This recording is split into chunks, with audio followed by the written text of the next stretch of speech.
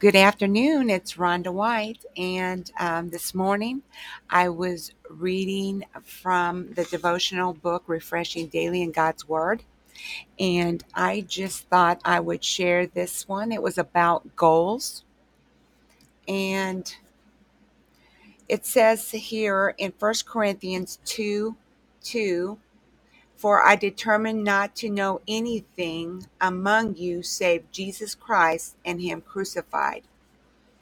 Paul had a goal, and his goal was to make Jesus Christ the focus of his life.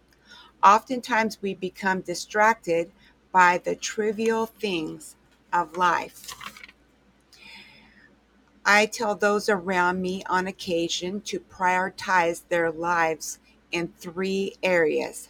Number one, those things that are necessary. Number two, those things that are needy.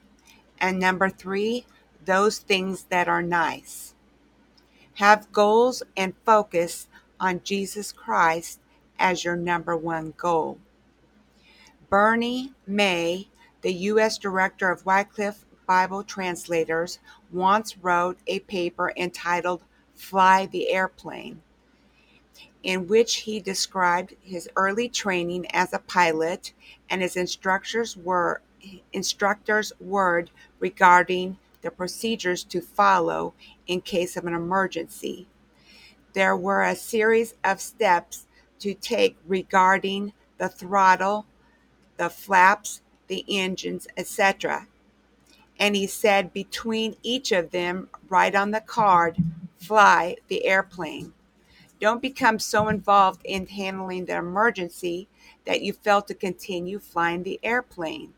He pointed out that some years ago, a commercial airliner crashed in the swamps of Florida because the entire crew was so involved in the process of checking a landing gear, which did not seem to be coming down, that they forgot to fly the airplane.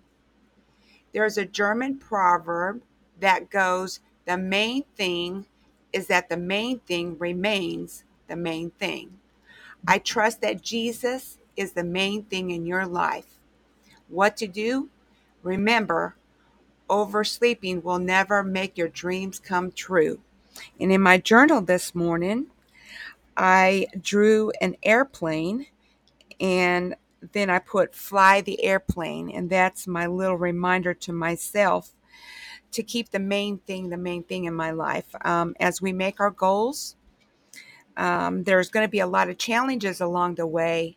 But if we simplify our goal, keeping Jesus as our main goal, our main course, we can ask ourselves, is what I'm doing going to be worth it all in the end? If we keep our eyes on the goal and the prize, because when I get to heaven someday, I want to hear, well done, thou good and faithful servant. So we want to keep in the race.